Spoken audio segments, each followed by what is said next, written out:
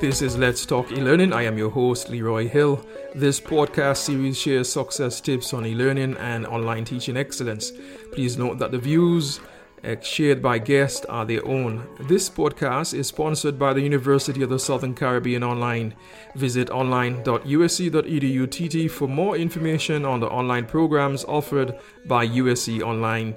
Joining me today is Jessie Gershini, instructional designer at George Washington University, Christopher Francic, instructional designer at University of Trinidad and Tobago, Dr. Elif Bengu, assistant professor of Faculty of Educational Services at Abdullah Gül University, Turkey, and Paul Christiansen, associate professor of music at Seton Hall University. Welcome to Let's Talk eLearning. Tell me something about yourself before we begin. Basically, I consider myself to be a higher education practitioner.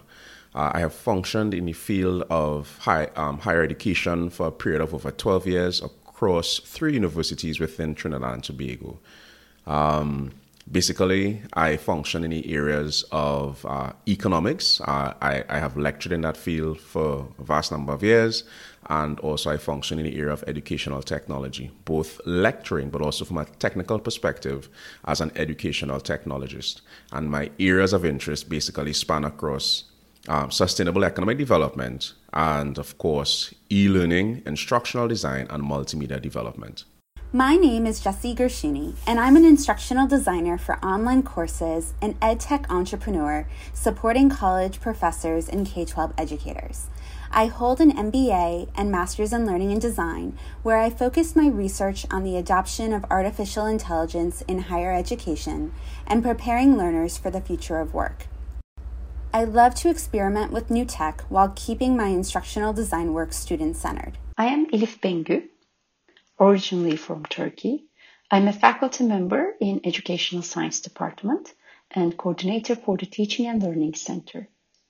My university is Abdullah Gül University. It is a public university, and it is located in Kayseri, which is close to Cappadocia. My name is Paul Christensen, and I'm an associate professor of music at Seton Hall University, where I teach music history and theory. I have been a professor for 18 years and have designed and taught 38 distinct courses in my career. My courses have been pitched at every level, from non-majors through master's and doctoral students in the areas of musicology, ethnomusicology, oral skills, and theory and analysis. In addition to music courses, I have also taught non-music, writing-intensive, great books and ideas courses for core curriculum and the honors program. Thank you again for your introduction. I really want to find out, how do you as a facilitator, online facilitator, engage students in the online or distance education setting, particularly during COVID? Students should make themselves visible through the online platform, whether it be Microsoft Teams, Zoom, or whatever, so that they are as engaged as possible. It's harder to be disengaged when you are visible to the professor in the class. Microphone problems are common, so students with mic issues can write comments and questions into the chat. One student in each class can volunteer to read these comments throughout the period. Throughout last semester at my institution, we have collected various data to understand our students' and instructors' need. We have observed that humanizing our teaching is a crucial factor for successful student-instructor engagement. Also, the design and the facilitation of course learning are crucial factors for student success. 1 or 2 things that can be easily adapted in our courses are that I can suggest: digital office hours, consistent but meaningful contact with our students, scheduled emails, and updates about the course and their progress. I am a huge proponent of transparent design for assessments, and I often work with faculty on developing rubrics for assignments, discussion boards, and participation. You have to be practical and think about what active participation looks like and how you're incentivizing students. For example, you don't want to give out check marks for speaking contributions if you have a 100-person lecture, because you won't get past your first slide. Setting expectations on what it means to engage, such as responding to 2 peers on a discussion board forum or assigning students to be facilitators on a given week, will be so much more manageable and will give students some ownership in the learning process. Engagement is key in the online realm. Educators have to ensure that students are not passively engaging with the material, but rather that they are active and they are participating. So, first of all, try to engage in what is known as active learning strategies, right, in your teaching. Help students to collaborate, engage in group work, have students engage in self-reflective learning, writing, journal logs about their experience for the week on a particular subject matter.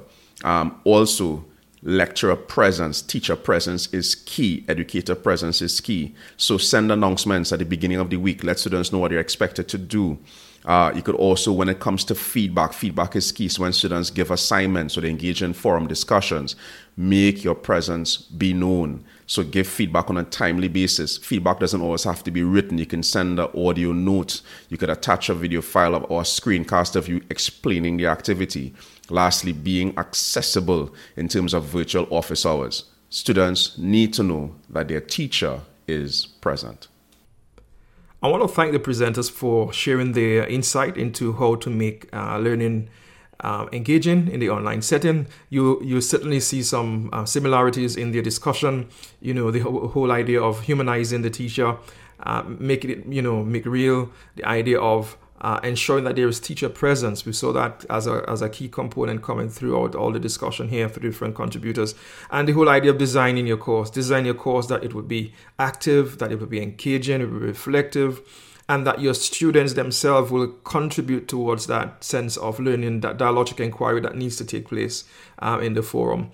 So the idea here that we key takeaway obviously draw resonance from Michael Moore's transactional distance theory, where we look at the whole idea of structure, dialogue, and agency. And so I invite you to listen to the podcast that we had on transactional distance theory, because it certainly supports the idea of persons being able to learn from a structured standpoint, but being flexible by having more ways in which students can actually interface with you as the online facilitator. How do you engage your students in your online class? Join us in the discussion. Leave your feedback, and we appreciate it greatly. Thank you, and we look forward to hearing from you.